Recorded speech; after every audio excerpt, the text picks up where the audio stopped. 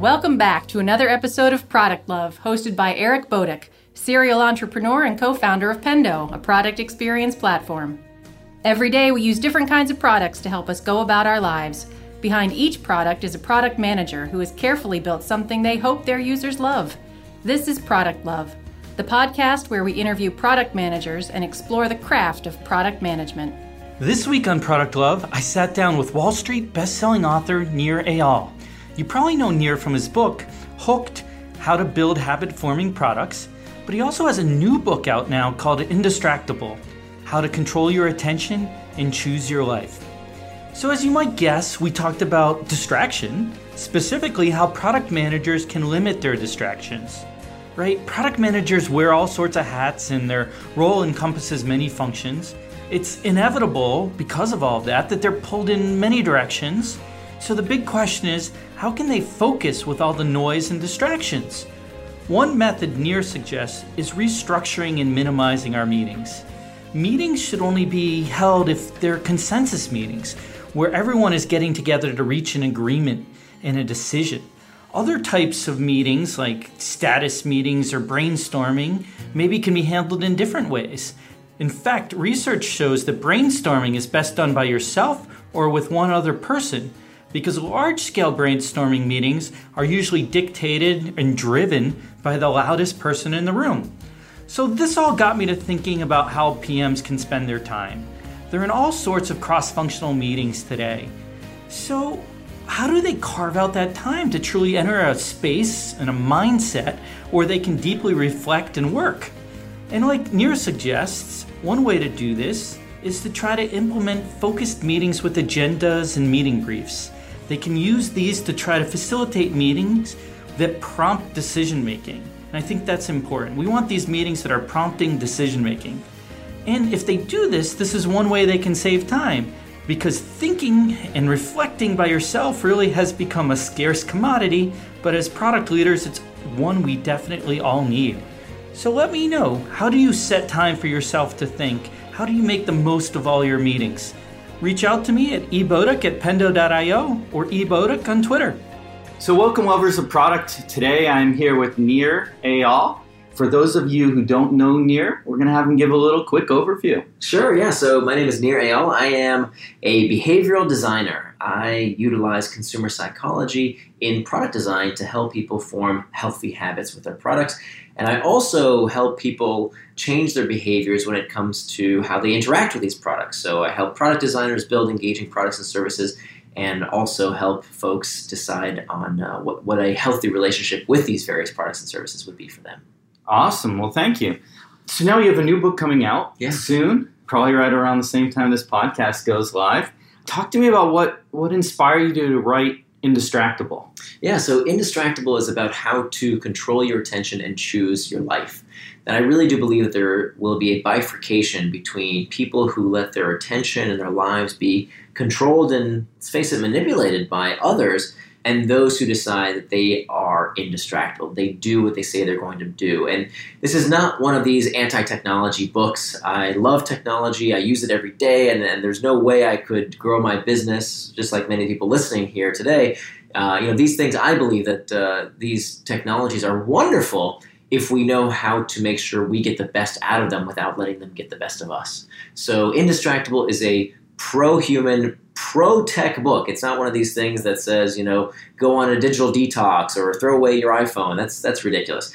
So it's very practical, a lot of strategies, but also a lot of tactics on how we can make sure that we manage all sorts of distraction. That distraction is, in fact, nothing new. It's been around for a very, very long time, and it's not just confined to our technology. Everything can be a distraction if it's not what you plan to do with your time. So there's a big chunk of the book is about how individuals can become indistractable. And then the remaining half of the book is about how we can help others or our environments become indistractable. So there's a whole big section about how to make an indistractable workplace, right? Work is a very common cause of distraction in our day-to-day lives. How to raise indistractable kids, how to have indistractable relationships, even how to have an indistractable sex life. Awesome. So talk to me about the research journey. What's something that shocked you or surprised you when you were researching for the book? So a few things. I came to this project for the same reason I come to all of my book writing projects, which is a personal problem. And that's where I start. My friend Gretchen Rubin says that research is me search. And that's definitely the case with me. I wrote Hooked because I couldn't find a book on how to build habit-forming technology. And I wrote Indistractable because I found that I was becoming distracted a lot and I couldn't figure out why, even though I knew the deeper psychology of how these products are built. So that's where I started doing this research.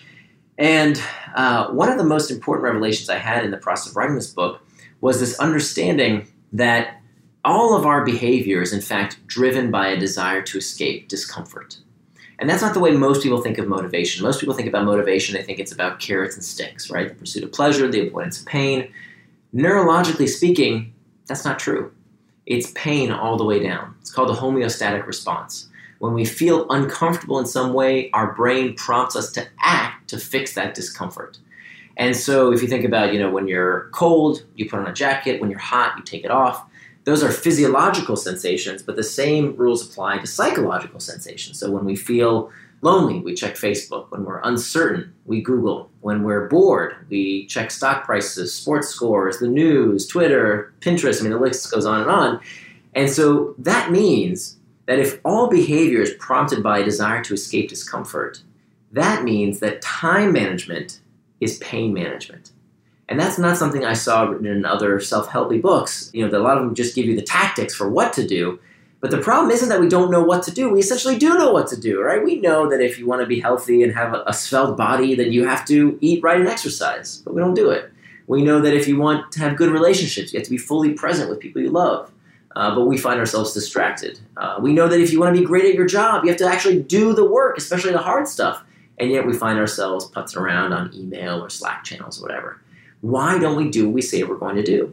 And so the first reason, the place we have to start is with what I call these internal triggers, these uncomfortable emotional states that prompt us to either traction or the opposite of traction, doing things that you want to do. The opposite of traction is distraction. So they can move you either way. And so the idea here is to master your internal triggers so they lead you to traction and not to distraction. Awesome. So talk to me about how this can be applied and what Indistractable can teach the product manager. Yeah, so the techniques in the book, I can teach people how to become indistractable themselves, but we need to understand that we work in a context. We work inside companies. And these companies, turns out, if they have the wrong kind of culture, cause pain. Like literally cause psychological discomfort. In fact, there's a confluence of two factors that I discovered in the course of researching this book that literally cause anxiety and depression disorder at work. And it's this confluence of a work environment with high expectations and low control. And when you work in a culture that perpetuates a high expectation, low control culture, you're miserable, right? And what do you do when you feel bad? When you feel uncomfortable, when you feel depressed and anxious, you look for relief. You look for something to bring you back into balance. So what do? We strive for control. How do we strive for control? We send more emails. We call more meetings. We distract ourselves and others to try and grasp for a greater sense of agency and control. So this blew my mind that actually technology at work is not the source of distraction. That in fact, distraction at work is a symptom of a dysfunctional workplace culture. I'll give you evidence for this. If you think about Slack, right? Slack is one of these tools, or a substitute any group chat app, that people say is super distracting. Slack is always, pinging and dinging me, and I can't get anything done because I constantly have to be on these group chat channels with Slack. But if that's true, if it's the technology here that's the culprit, then shouldn't the people who work at Slack and use it more than anybody else on earth, shouldn't those people be the most distracted people on earth? No, they're not. Actually, Slack doesn't have this problem. If you go to Slack headquarters at 6 o'clock, parking lot's empty. Everybody's gone. On nights and weekends, nobody's using Slack at Slack. Why? Isn't it the technology that's making everybody so distracted? No. It's about a sick workplace culture that keeps everybody constantly checking and pecking at their devices. And without fixing that culture, technology just makes the problem worse. And so what I discovered, and why this is so relevant to product managers out there, or any manager out there, is that unless you have 3 factors in your workplace, you will always have distraction. And these 3 things that you need to do to fix your workplace culture is to, A, make sure that we have an environment that provides psychological safety, where people can raise concerns, they can raise their problems without fear of getting fired. 2, you need to have a forum for people to air these concerns, right? You need to provide a place for people to talk about their problems, because look, distraction is just one other problem among many, many problems that every organization, every family has their problems. Where can family members, organization members air their concerns? You have to have a place for them to do this. And C, the third criteria here, is that leadership needs to exemplify what it means to be indistractable. And so when you look at companies like Slack, they embody this. They give people psychological safety. They give them a place to air concerns without fear of retribution. And management exemplifies what it means to be indistractable. And so there's a few companies I profile in the book, along with Slack. BCG is another one of these companies, Boston Consulting Group, that actually used to be a high distraction culture that actually switched now and became a culture that's much more healthy, much less toxic. And not only are people reporting that they're less distracted, they do better work, they also increase employee retention, and they improved the output that they provide their clients. Because now, if you feel safe about talking about this problem of distraction, if people feel psychological safety talking about that problem, guess what? They can talk about all kinds of other problems. Hey, boss, here's what's going wrong with this client, or here's where we can fix this thing that's going wrong. Whereas before, these companies that have a closed culture that is not psychologically safe, that's where you get all kinds of problems, including distraction. So that makes me think too about, product managers and how they wear all these different hats. It's a role that encompasses a lot of different job functions. So is part of distraction balancing different things like that? I feel that always leads to distraction. How do you advise someone like a PM that's balancing different, areas of their job that are in a lot of cases are distinctly different? Yeah. There is a simple solution that we don't implement that drives me nuts. And that is that we have somehow all bought into this myth of the to-do list. That if I tell you what I want you to get done, that you'll just go out and do it.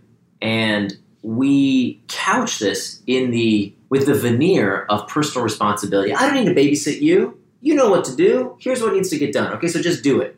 And I think that's a trick. It's a trick because it comes under the veneer of, well, you're a grown adult. I don't need to micromanage you. And we let people do the thing that they have, do all the things they need to do. The problem is we do this without considering a hugely important factor, which is if we are going to give people the expectation of outputs, right? Here's all the things I want you to do, all the output that's required from your work. We also have to discuss the input. What's the input for a knowledge worker? Time. We do not synchronize our calendars. This is the source of 90% of our problems when it comes to overloaded, overworked, and distracted employees. What I recommend we do is called schedule syncing, that we sit down for 15 minutes once a week with our colleagues, with our teammates, and we say, here's not only the output of what I want to get done this week, here's where I'm going to do it. Here's the time spots, and here's what invariably happens. There's stuff I couldn't fit in the calendar. When you take this extra step to not only understand, okay, what's in the backlog, what do I need to get done, but actually estimate where in my day I'm going to get this stuff done, what almost always happens is there's not enough time, right? Are we surprised every day when we say, oh my God, I didn't get everything done? Because you didn't allow enough time for it. The problem is if we don't get into this routine of synchronizing our calendars with our stakeholders, then we get embarrassed and say, oh, I didn't get everything done today that I said I would get done, and now I can't talk to my boss about it because I signed off that I'm going to do all this stuff. But we missed the critical step of actually figuring out, hey, is there enough time in my day to actually do this stuff? And if not, what do I prioritize? So this problem of prioritization is everywhere. That we just throw stuff at people and say, get all this stuff done, and we don't tell them, what should slip, what's okay to slip from week to week. And so lots of stuff slips, and yet we feel embarrassed about talking about it, especially if you add in this psychological safety component where people don't feel safe at work to raise their hands and say, this is too much, or I don't have time for this. And so here's what happens. We work nights and weekends. And so we pay for it Our kids pay for it. Our families pay for it. Our communities pay for it. We don't have time to do all the stuff that we should be doing with people we love. We don't work out. We don't spend time investing in ourselves because we're embarrassed that we didn't have enough time to do work that we didn't budget properly with our colleagues.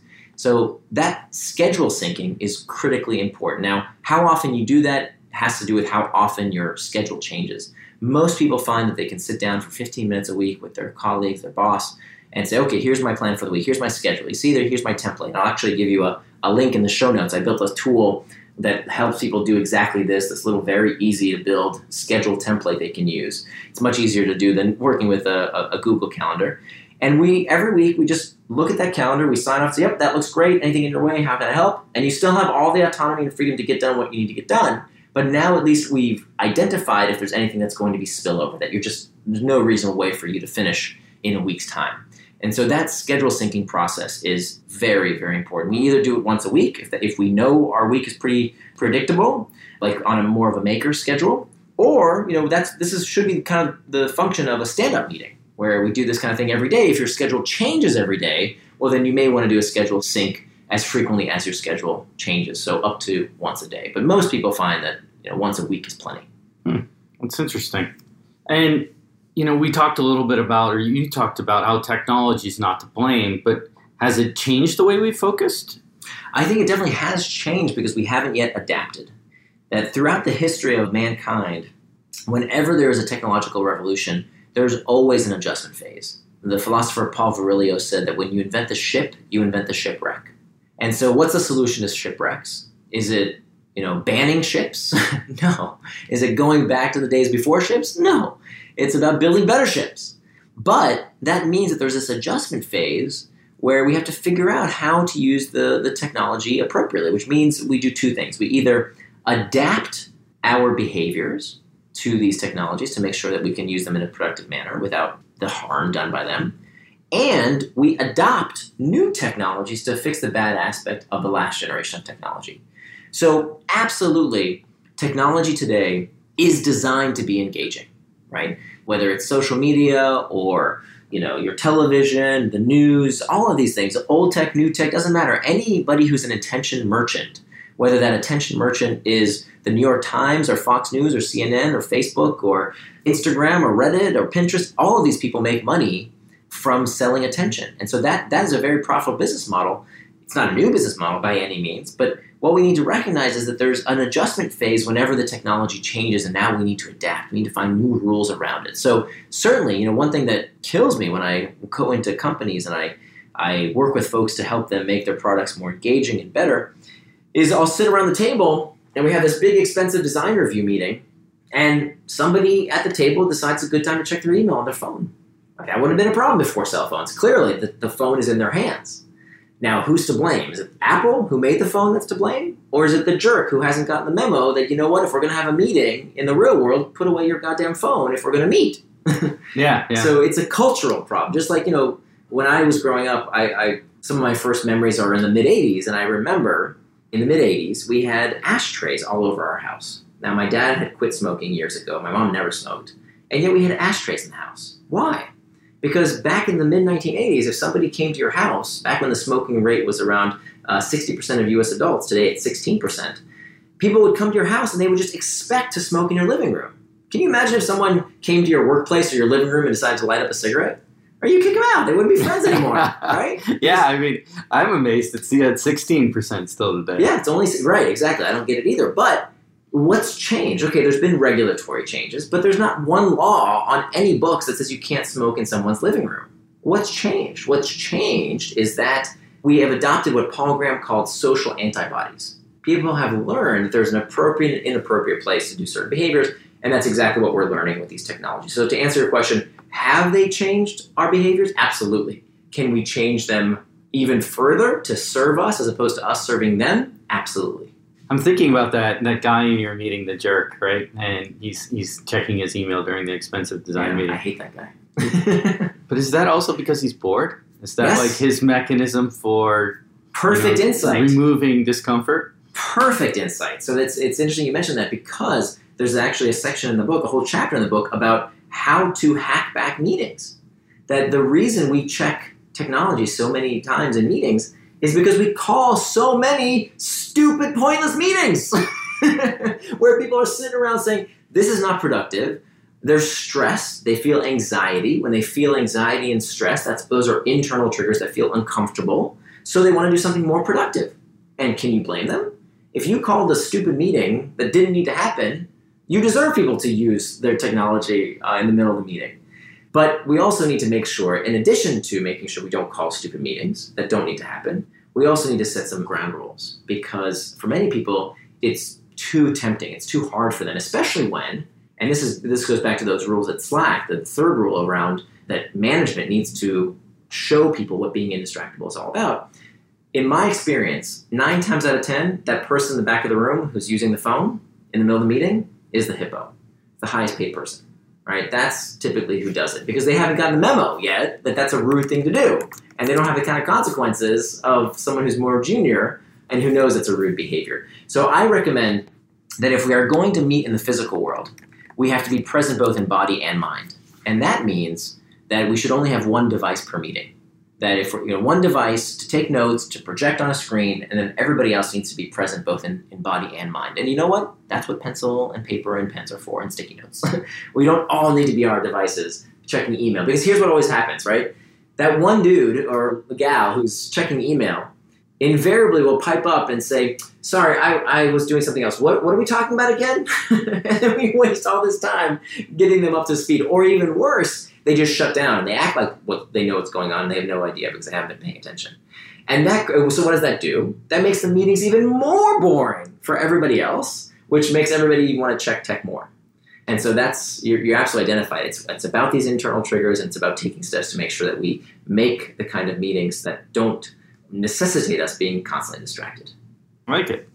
So, I mean, when you think about apps that promise productivity like Slack, it's just a question of making sure they're applied and used in the right ways. That's right, because at Slack, they use it very well.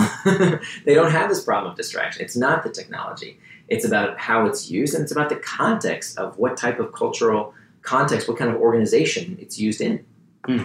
And some of that probably moves to meeting structure, too. Like, going back to that meeting, I was just thinking about how we stretched out one of our planning sessions to multiple days. Mm-hmm. And the great thing about that is there's more breaks. Mm. And because there was more breaks, I think people were less on their devices during the actual sessions, feeling like there's something they had to get to. Right. And then there's a few other criteria I put in the book that I recommend for meetings. One is that if we are going to have a meeting, we need to understand what meetings are for. That, in fact, the research shows that meetings in large groups should not be for brainstorming. Meetings are for consensus building. It's a big difference between brainstorming and consensus building. Brainstorming is best done actually it turns out by yourself, one person, or 2 people. That's the best combo for brainstorming. That's where you get the best results. You bring those back to the team and you share your ideas. Because what tends to happen when we have, 7, 8, 9, 10, 15 people in a room brainstorming, you know what happens. The loudest person speaks, right? And it's typically a white male that dominates the conversation. That's the fact of life these days. And so it's much better. We have much better results when people do some thinking on their own first and bring those results back to the table. So this is what they do at Amazon. You can't call a meeting at Amazon unless you have an agenda and a briefing document. And so that briefing document forces the person who calls the meeting to take a few minutes and think through the problem on their own. As opposed to, I don't know if you've seen this, and in my corporate life, I saw this all too often. People call meetings because they either want to hear themselves think, or they don't want to think about the problem and want other people to think for them. Whereas if this is important, think about it for yourself for a little bit, right? Do a little bit of analysis, give us your perspective so that we can, again, back to the goal of the meeting, build consensus around your perspective in this meeting, or tell you what you might have missed and you should go and explore a little further. Mm-hmm. That's how we reduce the number of meetings. We add a bit of friction to calling a meeting, not because, I don't want to think for myself or I want you all to hear me lecture you. No, we do it because it's about consensus building. So I've thought about the problem. I'm giving you a briefing document. I have an agenda and I know where I want this to go. And you know what? With no agenda, no briefing document, no meeting. Yeah, I can see a lot of value in that. And there's a lot of meetings too that are just status reports, right? And that's what a tool like Slack is great for. We can read those status reports, right? We don't need a meeting to have a town crier tell us what we could read on a piece of paper or on email. Yeah, or go around the room and there's 6 of us all reading our current status just so everyone knows. That's frankly, if you call those kind of meetings, you deserve for someone to check email while you're wasting their time doing that. Absolutely. Got me thinking too about the brainstorming process. Is that 1 or 2 people that's ideal for brainstorming? Right. So is there a preference between 1 or 2, or? It depends on your style, right? I think a scarce commodity these days is time to think. Mm-hmm. That we have to, if we really start with brass tacks here, what do we as knowledge workers do? What's our output, right? If you're a baker, you know your output. You make bread. If you're a car washer, your output is clean cars. As knowledge workers, what's our output? What do we actually do? Our output is creative solutions to hard problems. That's what we do. And you know what? You can't come up with creative solutions to hard problems unless you have time to think. It seems obvious, but we don't do it. Absolutely. Why? Because our entire day is booked with reacting to stuff, right? Reacting to meetings, reacting to emails, and there's no time for reflecting. And we need that time for reflection to come up with good solutions. And part of it is sitting down.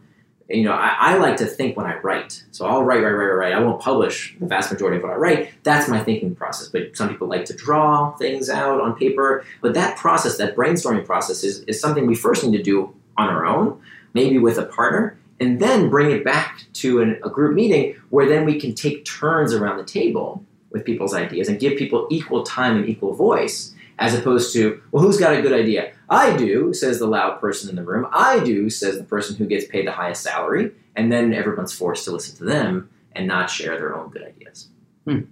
So no brainstorming during meetings, no status updates, just about building consensus. Yep. Come into them with an agenda and a point of view. That's right. The one kind of exception, even though these are also about building consensus as well, are these meetings where we get together to discuss our problems, to air our laundry, right? So that's the kind of place where actually we want, so at BCG, I talk about this case study at Boston Consulting Group, where they had this challenge for consultants at Boston Consulting Group, which was, what would it take to give everyone on this team 1 night off per week? They called it PTO, predictable time off. Could we do that? At first, people said, "Oh, no, we can't do that. We're in the client services business. Our team is geographically diverse, so they need us at all times, day and night. So no way we could do that." And then they said, "Well, what if a client came to us and said, 'Hey, set up a structure for us so that everyone can get 1 night off per week?'" And that was their demand. They're going to pay us here. You're a consulting firm. Fix this problem. Give everyone 1 night off per week. Well, of course they could do it. And the way that once they started talking about this problem, like what was preventing them from doing what they said they would do, it was just a problem that needed a solution, like any problem needs a solution. So sometimes we do want to give people the ability, this is also around consensus building, of having a safe place. That's where this idea of psychological safety is so important. A safe place to air their concerns so that they can say, hey, here's what's preventing me from taking predictable time off, or here's what's preventing me from fixing this problem. That environment of psychological safety is critically important. I like it. So let's talk about people's responsibilities. And started from a thought around behavioral design thinking, right? Which is really powerful for product managers, and Hooked and other resources have taught people how to build habit-forming products. But it also means a level of responsibility that product managers have now. Mm-hmm. So when it comes to creating these habit-forming products that have this power to be able to distract their users, do product managers have a social responsibility? And is there something inherent to the technology, or can they just kind of say, hey, you should be using this in these ways? Yeah, so even in Hook, there's a whole section called the morality of manipulation, where I talk about this question of ethics and how do we apply these behavioral design tactics in the right way. Now, in Hooked, it was really geared to individual designers. How do you decide how to allocate your human capital? Your limited time on Earth. How do you decide how to spend your time? And there's a 2x2 there that you can use to answer if it's worth applying these techniques, if you're applying them appropriately and in an ethical manner. But that was something that you have to ask yourself. What I think you're getting at is more of the company level, the product level. And so that's something I struggled with after I wrote Hooked, because the answer I provided wasn't good enough for me. And so I asked around, and I wanted to replace Google's "Don't Be Evil" motto, which they don't even use anymore.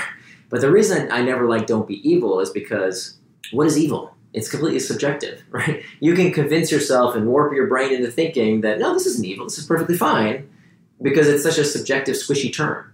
So I don't like "Don't Be Evil." I wanted something better, with more teeth. And I wanted something that a product manager could raise their hand in the middle of a meeting and say, you know what, guys, this is sketchy. I'm not sure I like this. What do we do about it? And "Don't Be Evil" doesn't cut it, especially when you have to talk truth to power. That's something that is very difficult for folks to do. So if it's not "Don't Be Evil," what is it? So I talked to ethicists, and they said, well, why not the golden rule? Right? Do unto others as you would have them do unto you. But that's also not good enough, because what's to say that we as the product designers know better than our users, right? If I want something done to me and I'm perfectly okay with it, what's to say that I'm okay with that our users okay with it being done to them, right? They should be the ultimate arbiter. It shouldn't be do unto others as you would have them do unto you. It's do unto others as they want done to themselves. That should be the bar. So that didn't work out. Then I talked to the lawyers, and the lawyers said, well, just disclose everything, right? As long as we have disclosure, as long as you tell people everything they need to know, well, then you're fine. But this is a cover your ass move, right? This is why we have these terms of service with ridiculously long-term, statements that nobody reads, and everyone knows that nobody reads it, and they just click automatically because nobody has time to actually read that junk. So that's not a high enough bar either. I think that's the lazy way out. So what I came up with is called the regret test. And the regret test says that we only build things at our company that the user would want to do if they knew everything that we as the designers knew. Now, why is this formulated in this format? Because if you think about it, there's two types of behavioral design. There's persuasion and coercion. Persuasion is getting people to do things they want to do. And that's wonderful, right? If you think about how Hooked has been used, it's been used by companies, Kahoot, that makes educational software to build in-classroom habits for kids. Fitbod, that builds exercise habits. Great use of habits. For God's sakes, the one case study I put in Hooked was not Facebook or Instagram or Pinterest. It was the Bible, right? Like, that was the habit-forming product. The only chapter dedicated to one case study in the whole book, the Bible. So there are lots of examples of using habit-forming technologies to help people form healthy habits, healthy routines. That's the idea. And I would call that persuasion. And that's great, right? Getting someone into the habit of using SaaS software that improves their organization and their quality of life because they don't have to use shitty, hard-to-use software is wonderful. The opposite of persuasion is coercion. Persuasion is helping people do things they want to do. Coercion is getting people to do things they don't want to do. Now, what word separates the difference between persuasion and coercion? One word: regret. Regret. It's ethically imperative to make sure that our users don't regret using our product. That's how we test if it was coercive. And it's a good business practice, right? People aren't dummies. They're not puppets on a string. If they use a product that they regret using, guess what? They stop using it, they use it less, or they use your competitor's product, right? So we have an incentive, a business imperative, to make sure that we are not coercing people. That's a very short-sighted business strategy. And so the test is, when we encounter one of these potentially, questionable tactics, we can raise our hand in a meeting and say, you know what, that sounds good, but I'd really like to run a regret test. Can we do that? How do we run a regret test? Well, we've been doing this forever, right? It's called the usability study. We bring in a few people, we show them the interaction design, we show them the flow, and in this case, we tell them exactly what's going to happen, and we ask them, hey, knowing everything that you now know, that we tell them what's going to happen, would you regret using this product? Would you regret this interaction? And if the answer is no, that sounds terrific, it's exactly what I would want to happen, well then great, we passed. But if a significant number, let's say we test 10 people, and whatever our standard is, 2 out of 10, 9 out of 10, say, no, I would not have used this product had I known what you're going to do, well then we fail a regret test. Very simple, very cheap, very effective. Very rarely do we actually need to do it. Because even the threat of using the regret test kills the use of any kind of dark patterns or deceptive tactics before they ever get in front of customers. It's awesome. I like that approach. So this is great. Thank you for being here, Nir. And your book is now available, I guess, everywhere you can buy books. Yeah. There's also, I just want to let folks know that there are a bunch of free tools and resources, a lot of things I couldn't put in the book, a lot of extra information that's super helpful. There's an 80-page workbook that you can download for free at indistractable.com. It's the word distract, distract, A-B-L-E, indistractable.com. Awesome. Well, thank you. My pleasure. Thank you. This has been Product Love. Thank you for tuning into this episode. Check out the rest of our articles and interviews on productcraft.com, an online magazine by and for product people.